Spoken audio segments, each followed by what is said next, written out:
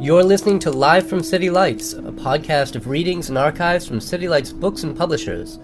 To learn more, visit www.citylights.com. Greetings, everyone. Peter Maravellis here, welcoming you to another installment of City Lights Live, the virtual extension of the City Lights events calendar, where we continue to celebrate the works of authors we know and love through readings, discussions, and forums. I'd like to take this moment at the outset to acknowledge that we are beaming to you from the unceded ancestral homelands of the Ramaytush Ohlone peoples, also known as the San Francisco Bay Area. I'd like to take this moment to offer respect to those who have come before us as stewards of the land. Tonight, we are delighted to be celebrating the life and work of one of the 20th century's most overlooked cultural figures. Harry Smith was a trailblazer in his day. His influence upon artists, filmmakers, and musicians is undisputed. He was nonetheless underappreciated amongst popular audiences. Our friends over at Farrar, Straus Giroux have published a compelling new book, Peeling the Layers, to expose the many different faces of Harry Smith. It's titled Cosmic Scholar, The Life and Times of Harry Smith, and it's authored by Grammy Award-winning music scholar and celebrated biographer John Szwed. We are honored to have him with us tonight. This is the very first biography of a man who walked in many worlds. Harry Smith was an anthropologist, a filmmaker, a painter, folklorist, mystic, and considered by many to be a kind of a walking encyclopedia. His life was just filled with numerous friendships. He crossed paths with the like of Allen Ginsberg, Robert Mapplethorpe, Thelonious Monk, Susan Sontag, amongst many, many others. He was an insatiable creator and collector responsible for the influential anthology of American folk music and several pioneering experimental films. John Szwed has performed a great service in revealing the depth and character of this seminal figure in 20th century art and literature. John Szwed is a Grammy Award winner, as well as author and editor of numerous books, including biographies of Billie Holiday, Miles Davis, Sun Ra, and Alan Lomax. In 2005, he was awarded a Grammy for his book, Dr. Jazz.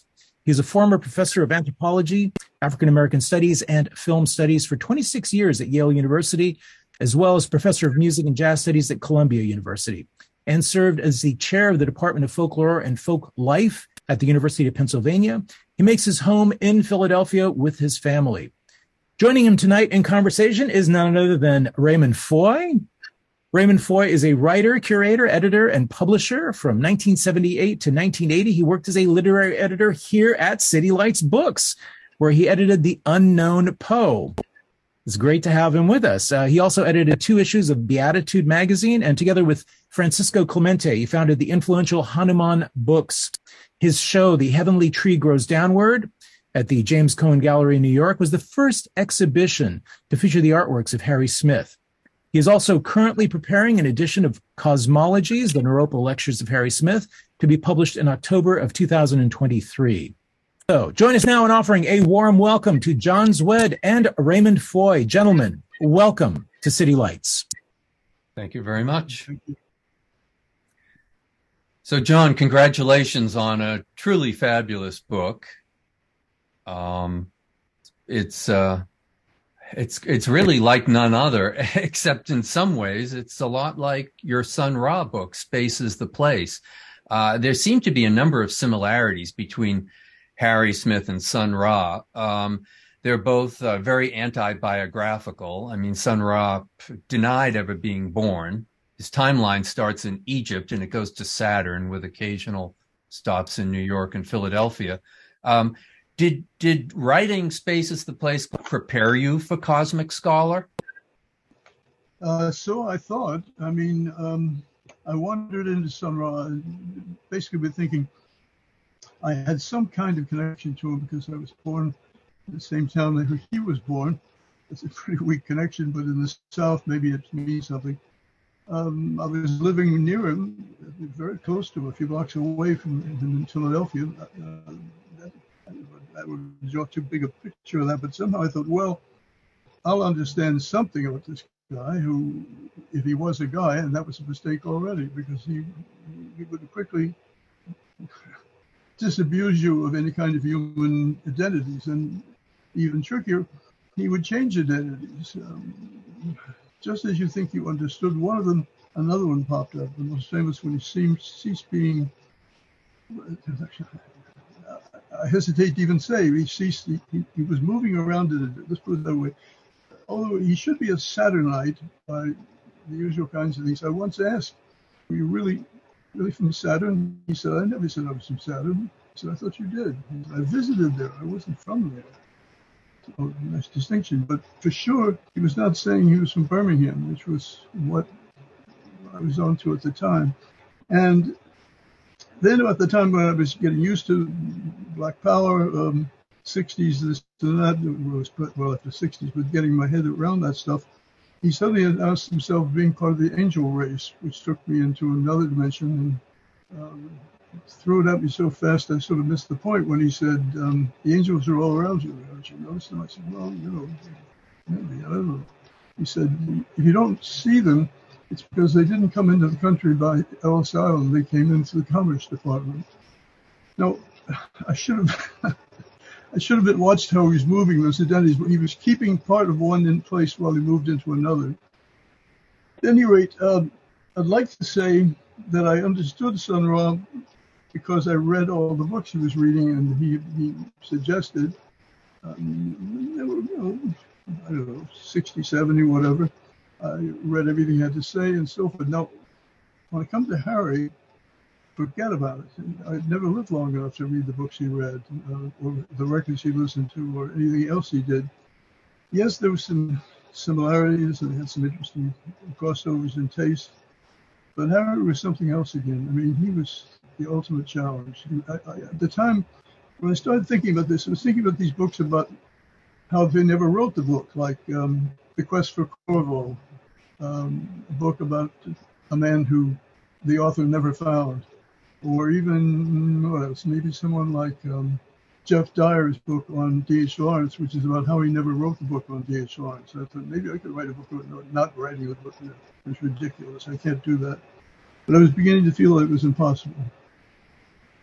Well, Harry was somebody who both succeeded and failed at the same time. And I know when you were writing this book, and we were in touch throughout the whole process, you were really struggling and constantly saying, I don't understand this guy. I don't know who he is. And I thought that's when you were on the right track. But one of the things you say in your Sun Ra book that I always liked was that you say the strangeness of his music when you first had encountered it came from the lack of context.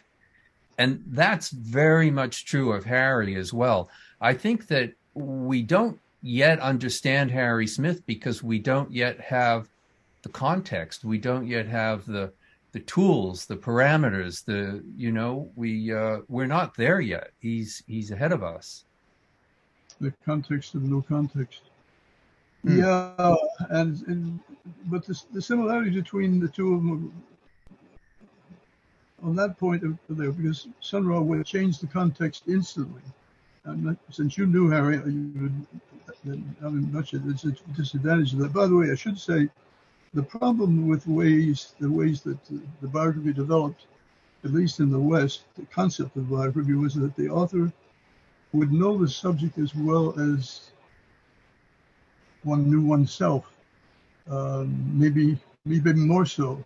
That was absolutely ridiculous, but you can find writers all the time doing that to the degree that they say she should have known, or she might have done something of it, or they might be aware of, or these weird temporal forms of tense, of speculative tense that they use to cover facts they don't know. So I was always set out to say, I'm not going to, if I can possibly do it, I'm never going to guess at what somebody thought in their head. That means that it plays hell with transitions, with timelines, and so on, particularly with both Harry and Sun Ra stipulating that they don't get along with time. They almost said the same thing, time and I don't get along. If you bring those things up, you're walking into a trap. Can you read that passage from beginning in the book where you begin to talk about how you get a handle on Harry in relation to Sun Ra? Sure. Harry, like Sun Ra, frustrated those who wanted to know his life or sought to understand it. Though I thought I'd never again encounter anyone as mysterious and undecipherable as Sun Ra, along came Harry. He once wanted an interviewer. Now, if you'd like to ask any questions regarding specific points regarding names, dates, places, events, lawsuits, attempted suicides, attempted keeping other people from committing suicide, total lack of identification, the fact that I've not paid my taxes for 40 years, I've never voted, I've never had a driver's license, I only wear clothing that people throw away, I've never been in the army, and I'm always behind on the rent. It's kind of a definition of who he is by all the things he's not, isn't it? Things he's not, yes. Yeah. Let's go back to that first image of Harry at Naropa Institute, where he was shaman in residence. There he is. Okay, so he's appearing in a student production, which Marianne Faithfull had organized, of Kurt Weill and Bertolt Brecht's Seven Deadly Sins. And they asked Harry to be the narrator, and he took it very seriously. He went out and bought a costume, and he put glitter in his beard, and then the next shot will show you he's wearing a hat, which he made for himself. It's actually made from rolled up pieces of paper that were proofs to the cover of a book of Aleister Crowley that he designed.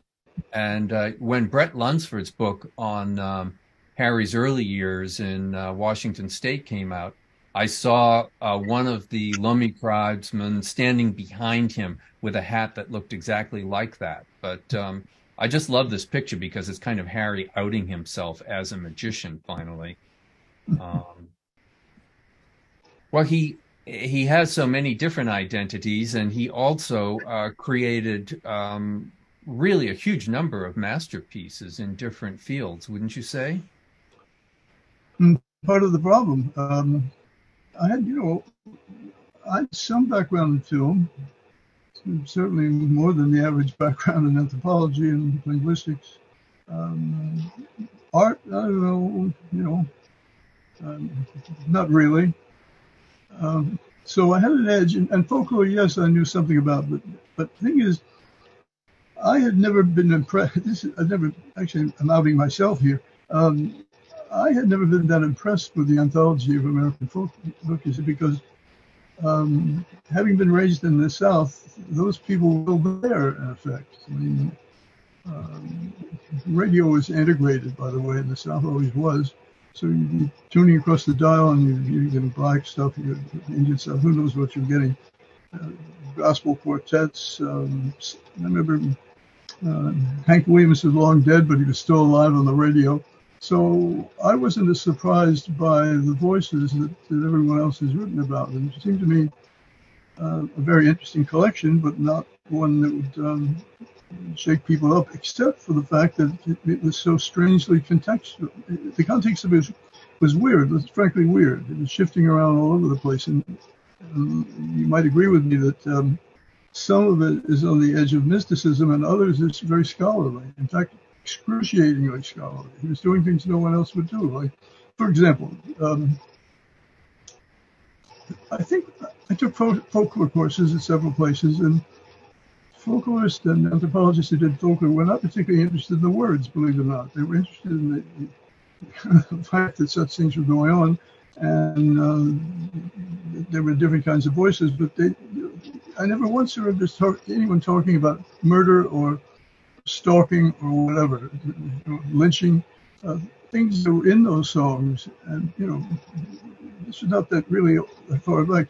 Johnny Cash did a music video in which he was actually burying a woman whose name I did not know. How could they not be interested? Harry, on the other hand, is at some points completely interested in that. And he has these sort of telegrams or summaries, which he gives you the whole plot. And it's nakedly there, so-and-so cuts somebody's head off. Somebody else is doing something with it. Now, that was shocking. That was, in some ways, that's a kind of modernist thing you could find going on in literature at the time, but not in folklore. They just didn't do that. Well, this Harry, he really kind of comes into his own in Berkeley in the 40s. And San Francisco Renaissance often gets all the attention because of Powell and City Lights and a lot of things that happen there. But Berkeley is really the roots of that revolution, isn't it? Yeah. until he moved to the Fillmore. Later on, that was most of his time was spent there. And he went there because he thought he was going to start anthropology again. I should say that, let's back up a bit. When he was 15, he started traveling on the school bus with Native American classmates to see what was going on and hanging out. And that seemed, at the time when I first heard about that, I thought, this is not likely. But then I realized that a colleague of mine at Yale,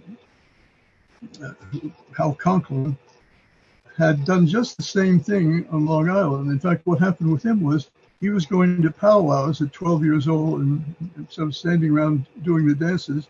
And sooner or later, someone came up to him and said, did he want to travel with him to some powwows, because he was the only kid his age who was doing these dances. That is, the Native American kids were into something else.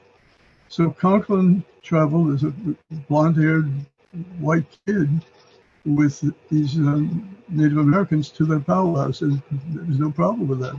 So I gather that at this point in time, here I'll guess, which is what I don't want to do, a number of technological things were shaking reservations as well as the rest of the world. I'd even include the bicycle on that, which suddenly introduced a kind of every person's liberation machine. But recordings, radios, movies. I spent some time in Newfoundland in the mid-'60s with families who had never seen a movie, who had never had heard a record. It's a different world. And I think that was coming in, and these people were changing. I could actually pinpoint this when Harry goes south to the Everglades and gets involved with the Seminoles. And when I asked the young guy who went with him, I said, so how did that go? He said, well, the older people walked into it, the younger people didn't. I said, why? He said, well, they were grown their hair long, and they'd gotten beetle boots by mail, and they were listening to Blonde on Blonde, which Harry, of course, related to in other ways, but they had no interest whatsoever in the traditions that were going on at that moment. They may well have done later. That I don't want to insist on that point, but at least that's what I think may have happened. But the idea that they let Harry use the very technology that might be threatening them, which is to say disc cutting recording machines, cameras, whatever he was using, photographs. I think it's fair to say that today's Native Americans find that puzzling. Well, he had a way with people. He could somehow ingratiate himself with just about anybody when he wanted to.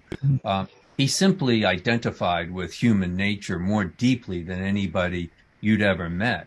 And he could wield that in really vicious ways. Like a boxer, he could size somebody up and see their weakness right away, and he could go after them. But usually what he was going after was some kind of social armor or pomposity or something that he felt needed to be torn down. But he could just ingratiate himself with anybody, anywhere. I think it's why people so often called him a magician. And that's really a topic I don't think we can get into here, because it was a very deep and real one for Harry.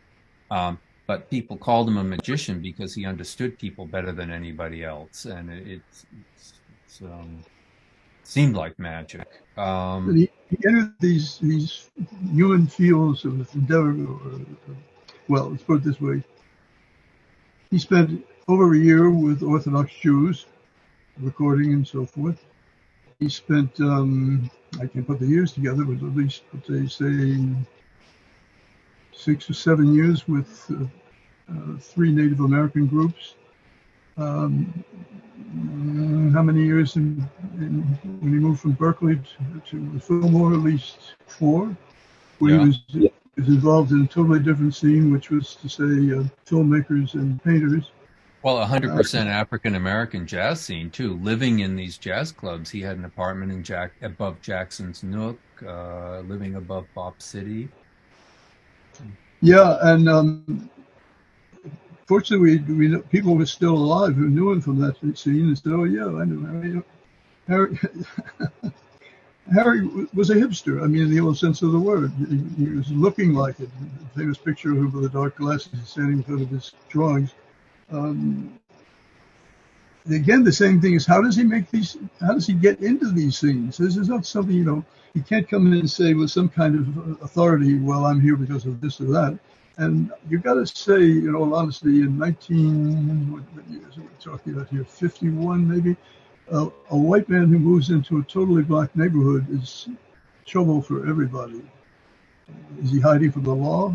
Is he a criminal working some kind of a game? Is he the police? And yet, there he was being welcomed. More than welcomed. He was a community character. Yeah. Well, at the very end of his life, when Allen Ginsberg, and I think Allen is really kind of the great hero of this book, more than anyone, for his support of Harry and his belief and his faith.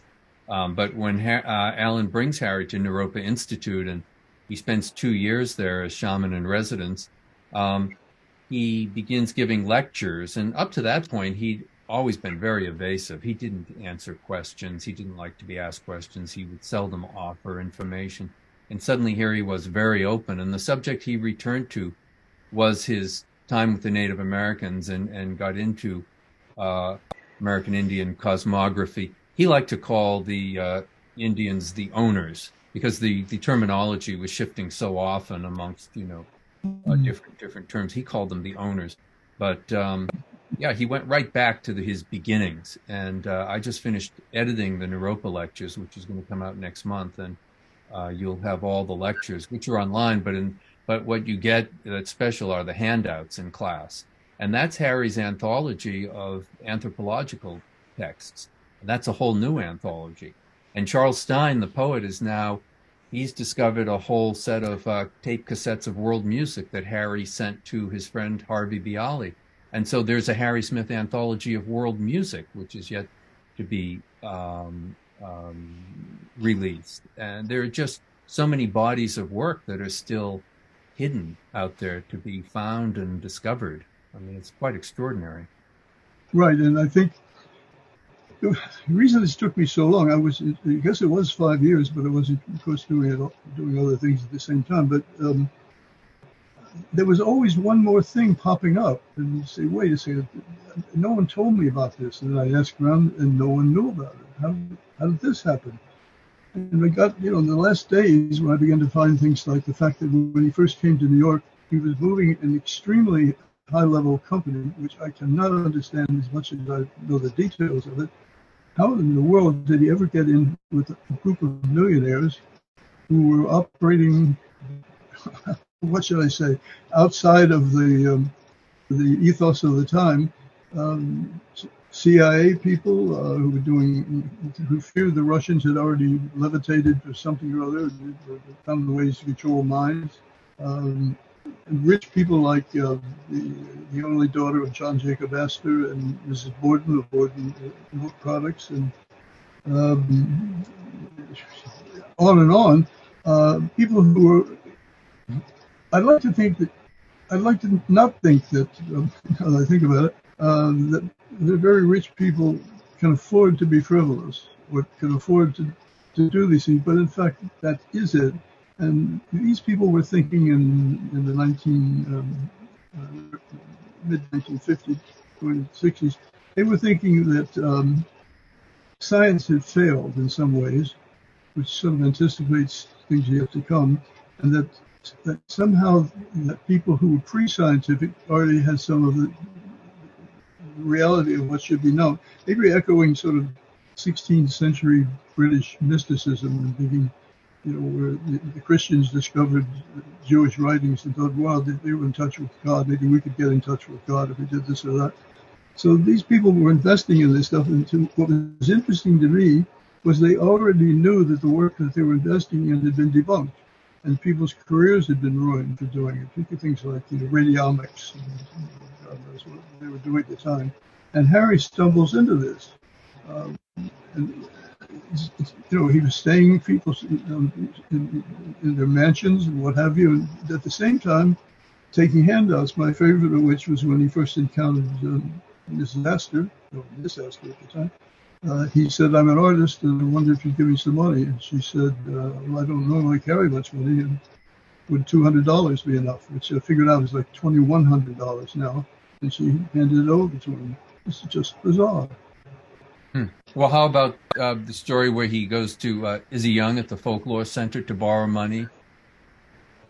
To borrow $1 to go to get a cab to Allen Ginsberg, to borrow $5 to get to Peggy Guggenheim, to ask thousands of dollars to go to Florida. Yeah, he really had his own economy. I used to say to him, Harry, it'd be so much easier if you just got a real job. You know, this is so much work, bumming all this money. And of course, at his funeral, everybody showed up who didn't know each other, and he had all these different lives. And I just thought it was because he didn't want people knowing that he was borrowing money from everybody. You know, if they got together, they'd be comparing notes on him.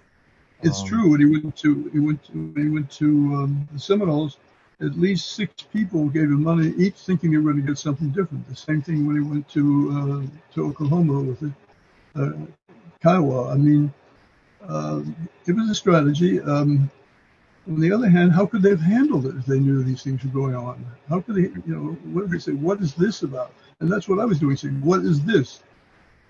To get to the films even, Harry seemed to want to reinvent the film, as far as I can tell. And, I know a little bit about film, but not enough to really know early stuff. But Harry, as a kid, was already doing kind of pre-film. There's boxes where you a little cigar box and you make a slot or two, and you have a rolling thing. I guess you go to the Jesus box, little stories of the Bible you could roll past. And his friends from the time said he was doing some kind of animation, which they were not clear on because they weren't interested in that. So when Harry turned up in Berkeley and saw that there was a real interest in San Francisco Museum of Art that in film, and I think I'm correct to say that only Museum of Modern Art and the San Francisco Museum at that moment took film seriously.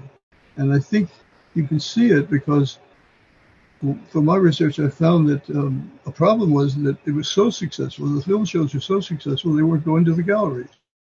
And Harry walks into the middle of this and decides he can make a film, but he doesn't know how to have a camera, and he doesn't know how to use a camera. He can't afford a camera, and he can afford the processing. So he's going to hand do everything. Now, this is getting close to the history of painting or something or other, where you have to paint both sides. You've got to paint numbers of the same things because persistence of vision demands there be repetition to see things. And then Harry takes another step where he says, well, maybe I'll project a film on the screen, and I'll put some lights behind the screen which are changing, and then I'll make a film of the film. And people would see the film, and they wouldn't know that they were watching a movie of a movie, but they knew there was something different about it. When he took, when he took, made his film where Mysterioso, the piece by Thelonious Monk, was involved. It was about 3.5 minutes, and he made the film, animated it to fit that. But then decided, what if I were to run the film forward, then run it backwards, and I'd run the recording backwards, and then I would run it forward again, and we'd have these 3 parts. I mean, it's as if he's saying, I've got to do this all from scratch. And then when he gets to the multi-screens of Mahagoni with 4, and actually thinking of 6 and 8, and who knows how many more if he could do it, he knew that there had been people who did this. There had been Abel Gance using split screens, and then I guess Worrell was using multiple screens at the factory. But Harry said we can make these screens meaningful in the way they relate to each other. They're not just going to be all that's interesting. It's a light show. These screens are going to tell a story in the way that they interact or not interact. Well, we have an exhibition coming up at the Whitney Museum, a Harry Smith retrospective. I never thought I'd see the day. Curated by Elizabeth Sussman, Carol Bove, and Ronnie Singh. And that opens October 4th, and it will be up through early January. And then it travels in a reconstituted form, I believe, to the Bob Dylan Center in Tulsa, where a lot of Harry's books and records are now housed. And then it moves on to the Carpenter Center at Harvard. But I think what we're trying to do with all these books and shows is provide the context to understand Harry's work and to kind of come to grips with it, not in a simplistic way of just slapping labels like occult and psychedelia, but really trying to understand what his puzzles are, because they're also the puzzles of our time, and there's still a lot to be figured out. I wonder if we should do some questions. Stephen, do you want to do that from the audience? Yeah, I'm happy to start that up. So we have a question from CH. I've always heard that most of his paintings were lost or destroyed. Curious to know how and where the upcoming Whitney show found their material, and similarly, the Heavenly Tree show, which is, by the way, wonderful. That's yours. Okay, well, the Whitney Museum, there are some things out there with collectors, and so they're borrowing. I mean, Jordan Belson, the filmmaker who was Harry's best friend, they worked together in San Francisco and Berkeley from 1948 to 1951, and then they continued working in New York at Inkweed Studios, which was run by Lionel Ziprin, through 54. Belson actually engraved Harry Smith's Tree of Life. Belson saved a lot of work. Some of the best work that's in the show comes out of the estate of Jordan Belson.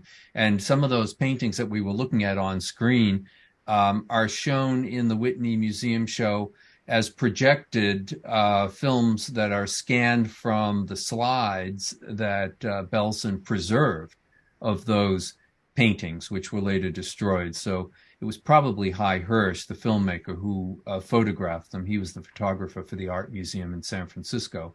Harry had the slides. When he left New York, for New York in 51, he actually sold the slides to Jordan. I love that. That's typical of Harry, rather than give them to him. And Jordan saved everything. So some people did save things. So the works are being borrowed and I don't want to say reconstructed, but represented from photographs, and fortunately very good photographs. So that's was there another question there? I think yeah. Nancy asks, could you expand on Harry Smith's experience with the poetry community and Allen Ginsberg in particular? John, do you want to talk to that? Speak to that? Well, trying to think of a nice way to put this. My understanding, Allen thought he should not be doing poetry, that he was not very good at it. Or at least he thought he was, what would be a nice word here? I can't think of a good one for it. I don't have a firm grip on that at all. I do know that Ginsberg and, sorry, it wasn't Ginsberg, it was Harry and the Baron, who Hilaire Roubaix. The Baron, Jacques Stern Rothschild, right? Or who sometimes, So he assumed that at least. They did a thing called what was it called? Ecstasy. Even Songs of Ecstasy, yeah. Which I guess there's a finished copy somewhere. At least I was told there was. I have pieces of it. And a number of unknown poets and well-known poets were contributing to it, as well as some ethnographic and archaic-looking materials. But those two people were never meant to do anything together. I guess they wound up battling each other and for all sorts of things. That was the only. I think he was best friends with poets like Allen Ginsberg and Gregory Corso, Philip Lamantia, certainly.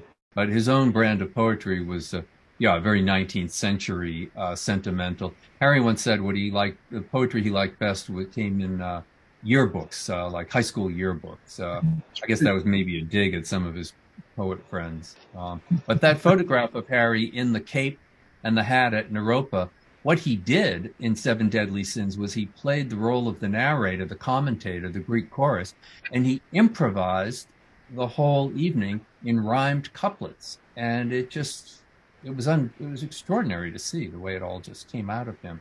In a way, he could do anything if he wanted to. But, until he figured out it was easy to do, and then moved on. Yes. Stephen, another question? So, can you comment on the working relationship Harry Smith had with John Cohen, the photographer and member of the New Lost City Ramblers? Yes. They were involved in a number of things together when Harry was drawn together by their interest in folk music. But I was shocked then when I asked John, when you created the Friends of Old Time Music in New York, where they found many of the people who were in Harry's original recordings, what did Harry have to say to these people? Now, I already knew what the problem was in New York, because some of the people who were these legendary, almost ghostly figures were showing up either in blackface or as vaudevillians, or in one case as a rockabilly. So, as they put it shyly, how do we instruct them in the protocol of acting like they were once, when they're not making a living doing that anymore? So I said, well, what did Harry do? He said, Harry never went to any of the concerts. I said, well, he met with them? No. I said, well, how could he do that? He said he was going to jazz clubs. He was hanging out with Monk and Percy Heath and Dizzy and so forth. And he did come back to that at one point in a kind of double statement where he said, the work I did is really not relevant, etc. And then he turns around and says, but I wouldn't be fair to myself to say it really didn't matter. It really did matter. So he has it both ways. But he really did lose interest in folk music. Yes, that's true. Except for when I had this, that he had a couple more projects that never got done. And one of them that would have been really significant was a shape note singing set, which would have been 3 LPs, much like the original one. And some of those shape note things are on the original one, but he wanted to do a whole bunch of them. Now, he was driven by shape note singing. Was a sort of a New England thing for people who didn't read music. You read the shapes of the things, and they were put on staves, but you didn't pay attention to the lines. You just went with it. And the way you sang was they'd agree on certain people doing certain levels of stuff, and then they would slowly get together without words, put the pieces together, and then start adding words to it. So it's a do-it-yourself kind of thing. It was done outdoors rather than in churches, although much of it was religious. It was also often drawn from very secular sources. They just changed the words to it. So I was fascinated with that. And then he got the idea, because you only find a few samples of African-American shape note singing, that there must have been more. And I found his notes to this, and he had the things picked out. He said, we're talking about the Great Awakening year, where there were black people going to white gatherings and tent services and so forth. And there was active recruiting of blacks to Christianity. So Harry gets the idea that he hears in those songs really African and African-American influence. And that's what he was going to do with this set. And then I was shocked to look at his list of recordings. He was going to use 5 or 6 from South Africa and from Nigeria to show what happens when Christianity reaches a black church in Africa. Now, that itself would have been a real contribution. Nobody's done that since. With the more Harry problems tied together with Folkways Records, where they misplaced the originals on it. Harry was going to go somewhere else with this. He said, I'm beginning to be interested in the words in this respect. When they say going home, do they mean up there or somewhere else? Is there another home? And when they talk about being high in the sky, are they high from CO2 deprivation or something? The singers in the process actually become high on the stuff. And then he's going through, little phrases he pulled out. What does work mean in this song? What does that? It's very sophisticated folkloristics for the time. Nobody was doing it. It was a kind of deep analysis of philology of these songs mixed with the philosophical, not so much religious as philosophical basis. I think this would be a great album. And I'm sorry that the Smithsonian hasn't seen it worthy to bring these things back. It'll probably turn up. I remember when Harry was working on that box set of shape note singing, and And you mentioned philology. Right next to the tapes, he's got the collected works of Roman Jakobson. I mean, he was deep into linguistic theory. Yeah, John Cohen. Well, John Cohen went to Yale and studied painting with Joseph Albers. He wasn't just an expert on American traditional music. He was an expert on Peruvian music, expert on Quipo, the language of knots that are used in Peru.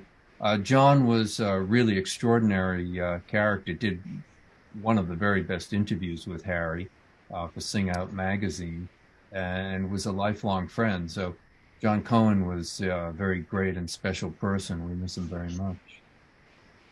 Yeah, and it's interesting that in the famous interviews that John did with him, at the end he was asking the questions that nobody else wanted to make public, particularly asking Harry, "You've been sponging all of this for so long, it's getting boring.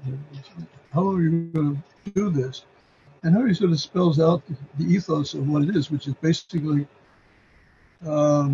this culture is not set up for him to do the kind of scholarship he needs to do. And then he repeats this some 20 years later with vocalist and anthropologist Nick Spitzer.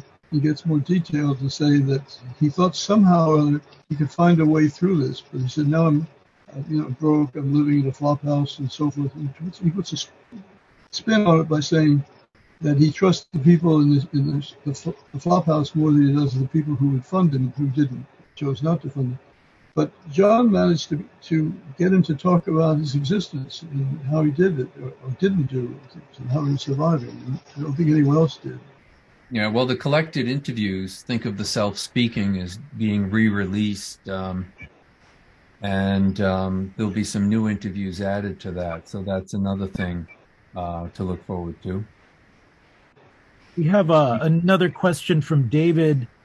Are there existing copies of the recordings Harry made of Lionel Ziprin's grandfather? Yes. My understanding of that is that they're coming out from, check me on this, Raymond, they're coming out from dust to digital in digital form. Is that right? That's the plan, yes. Zia Ziprin has been working on this project, a book and a release, and Lance Ledbetter at Dust to Digital is involved. So those recordings are not a rumor. They do exist. There are a lot of them. They're extraordinary.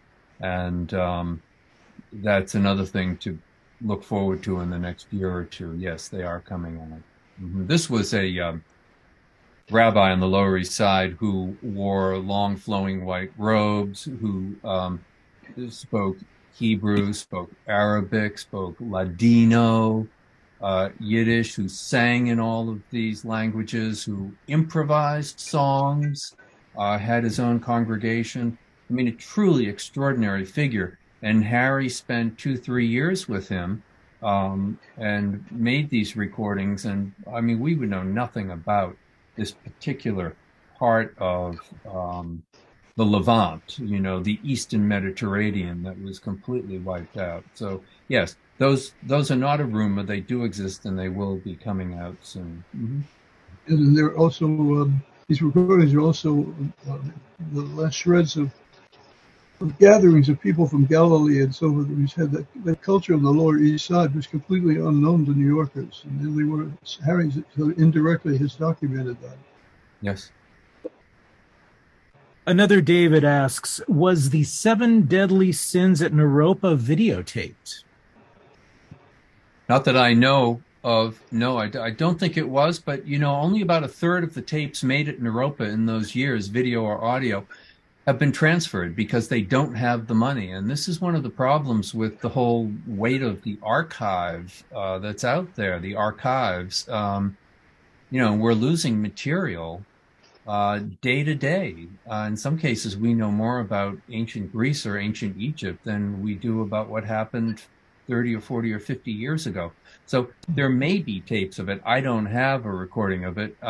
Marianne Faithfull went on to bring that production to BAM, Brooklyn Academy of Music.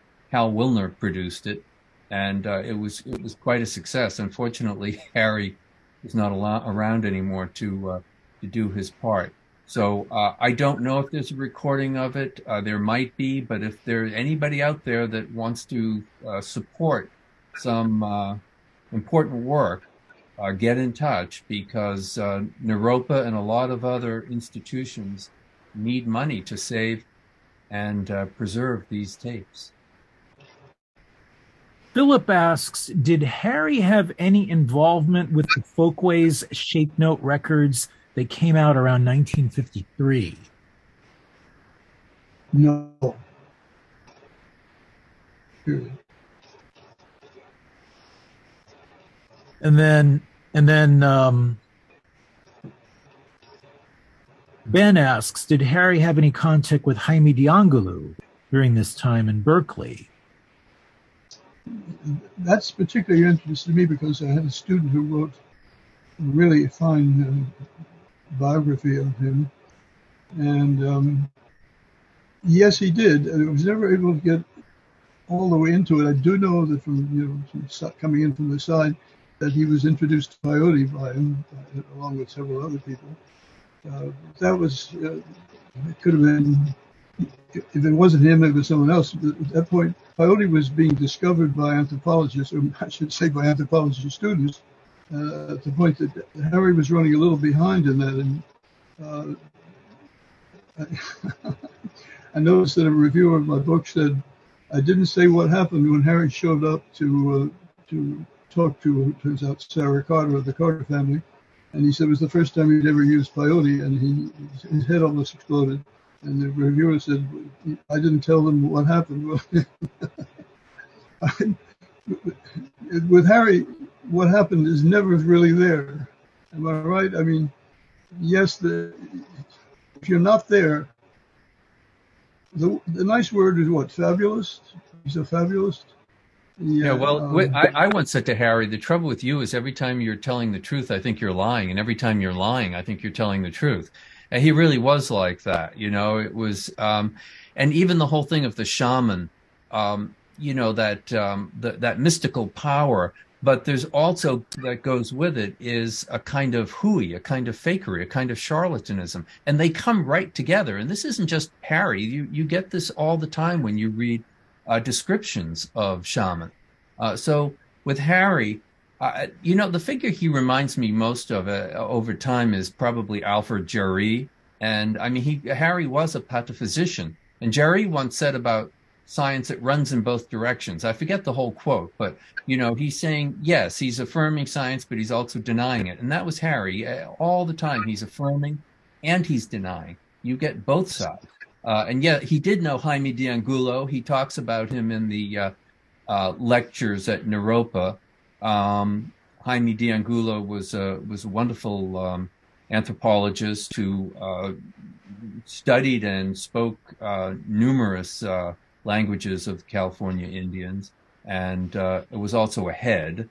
And you can Kurt Stern talks. A psychiatrist as well. Kurt Stern discusses Jaime Diangulu in the Berkeley scene in a Brooklyn Rail interview I did with him. And of course, he was very important to Robert Duncan. So yes, he was on the scene, and his books are well worth reading. They're fabulous books. You bring up pataphysics. I'm thinking the science of the imaginary, believe in everything. Science can be fun. That is imaginary science. Harry apparently, my understanding of look, I know very little about alchemy. I know very little about theosophy, but I know enough to know that Harry, because on both sides of the story, he was on one hand deadly serious and a scholar, on the other mocking it. I found lots of evidence that, in fact, it was becoming boring to repeat it. I left it out. He would, show up at some meeting and he would be talking very seriously about his profound matters, and then 2 days later say, why was I wasting my time with that, or why are you wasting your time asking me about that, and so forth. I mean, Harry had thinking, my favorite, this is not quite the same, but he was at one of the New York film festivals, and people were bemoaning the fact that some of his films were lost, and he said it would be a waste of money trying to restore them when you could invest the money in sound, what the hell they call it, space travel things so that you could reclaim them in space, much cheaper than trying to redo it on Earth. A time machine, that's what I wanted. But these photographs of Harry by Allen Ginsberg, and there are a lot of them, they're really extraordinary. I've been going through all the contact sheets recently and looking at them, and you really can see the magical intent that this guy has in those photographs, in many of them. I mean, it's extraordinary, the presence that comes through in those photos. But Harry didn't like anything when it became an orthodoxy, and one time he went to some kind of occult ceremony. I think it was an OTO ceremony, and he was with his friend Charles Compo. And Charles was bored, and so he was hanging out in the hallway, and he was with his girlfriend, and they were teenagers, and they were making out. And at one point, Harry came out from the ceremony to see what Charles was up to. And when he saw Charles and his girlfriend making out at the other end of the hallway, he turned to me and said, "That's what they're supposed to be doing in there," meaning the occultists. I mean, he was a profoundly unorthodox figure. And once when he found me with a catalog of occult titles from Johnson Reprint, he got very upset. He said, "I don't want to see you getting involved in that material." He said, "I've seen too many people go down the wrong road, get distracted." I mean, he really got angry with me and warned me against it. And later when he calmed down, he said, "The thing you have to realize about these things is they're not real laws, they're imaginary." That's beautiful. And I'm so glad that pataphysics came up in all of this. I was actually ready to ask something, but this is fantastic. We're coming up on the hour. Raymond, is there anything you want to ask or maybe treat before we sign off? Just that people not try to understand Harry too easily or too quickly. To really take time with him and think about the questions he's asking, and not try to commodify him or to slap labels on him, but really look at the work and think about it on your own terms. And theory's fine, but have your own theories as well, and just kind of just keep looking and keep an open mind. That's what Harry was all about.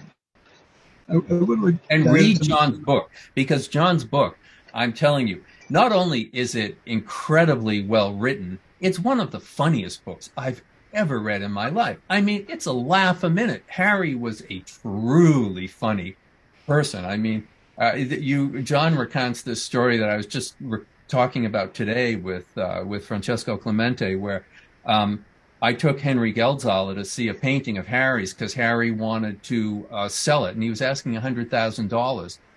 And Henry was very blunt with people, and he said to Harry, "You'd have to be dead to get $100,000 for that painting." And there was a pause, and Harry said, "Well, I'm half dead. Can I get 50,000?"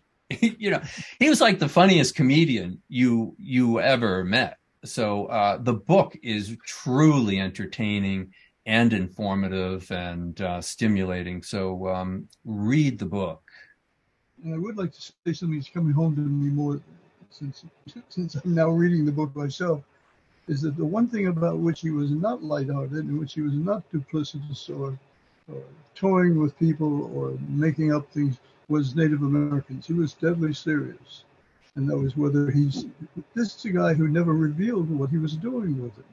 This is the opposite of anthropology, which is you go out there, what used to be called the cultural dope. You act like a child and say, "Gee, what is this? Tell me about this. What do these words mean?" Harry's doing all that stuff, and as a kid he was doing it. He was making up, long lexicons of Indian words for this and that, paintings, dances. He was making up his own system for recording dance on paper, which is a hopeless job. Only the ballet people ever seem to get away with it. Harry did all those things with great seriousness. There's no joking. He doesn't give you any secret insights. He was watching things that were not only secret, but they were illegal by American law. And every time he winds up among Native Americans, he treats them with enormous respect and they respond in kind. A lesson for people who think all you have to do is walk in and say, "Hey, I'm here to learn something." Harry comes in with with a certain amount of knowledge already and knows how to treat people well. And if you ever read his notes, which no one does, to the peyote stuff that he did with the Kiowa, he'll say things like, you must understand that I was drunk through much of this time, but nonetheless, I was able to do this or that. Or he would say something like, I had to record in the pawn shop because I couldn't do this or that. He's giving you absolute details of what he had to do this work. At the same time as he's naming all the people who sang, he calls them connoisseurs, he calls them composers, the very thing that anthropologists would never do. They didn't even name anybody. They said, this is the Nigerians and this is African something. Harry treats these people like they were, he's his own curator. By the way, the word curation with Harry, the thing is, what shall I say about this as a closing remark? Everyone's a curator now. Everyone's a collector. You can collect anything, you can curate anything. But meanwhile, the connoisseur has disappeared and replaced by the freeloader and the downloader. And I must say, Harry anticipated that. Well, Harry was also behaved this way toward women, children, animals. Yeah, and there's still so much Harry Smith material out there in the Getty Research Institute, thanks to Ronnie Singh and the Harry Smith Archives. And John Klaxman at Anthology Film Archives is doing an extraordinary job of restoring films, including he's working right now on the Multiple Superimpositions, which was never a favorite film of mine until I saw the restored version, and it's absolute eye-opener. It's one of the most beautiful films I've ever seen. So there are still many collections that are out there, and all those thousands of hours of tapes that he made in later years, which he referred to as movies for the blind. And so that's material for people to get into and to collaborate with him, to do something with that. He would love that. So we got to keep his work going. Well, there is so much more we could be talking about. This is a very deep rabbit hole, but I'd like to thank you both for this very, very rich, very compelling portrait of Harry. And John Szwed, thank you for this great service you performed, and congratulations for this remarkable book. Raymond Foy, thank you for doing the honors tonight. We hopefully will get you back in our orbit sometime sooner than later. Very appreciative about this. And also want to remind everyone, I've posted links with which you may purchase copies of Cosmic Scholar. Better yet, if you're in the hood, come on down, browse our stacks. We're located in San Francisco's historic North Beach district. We're open 7 days a week from 10 a.m. to 10 p.m. now. We're slowly getting back to our pre-pandemic hours. Tonight's event has been made possible by support from the City Lights Foundation, continuing the legacy of our founder, the late Lawrence Ferlinghetti, through public events like this one, our publishing program, and educational outreach, all dedicated to sustaining a vibrant community of readers, writers, and independent thinkers. So long, everyone. Thank you. Take care. We hope to see you all again soon. Thank you. Long live Harry Smith. Thanks for listening to Live from City Lights, a podcast from City Lights Bookstore and Publishers.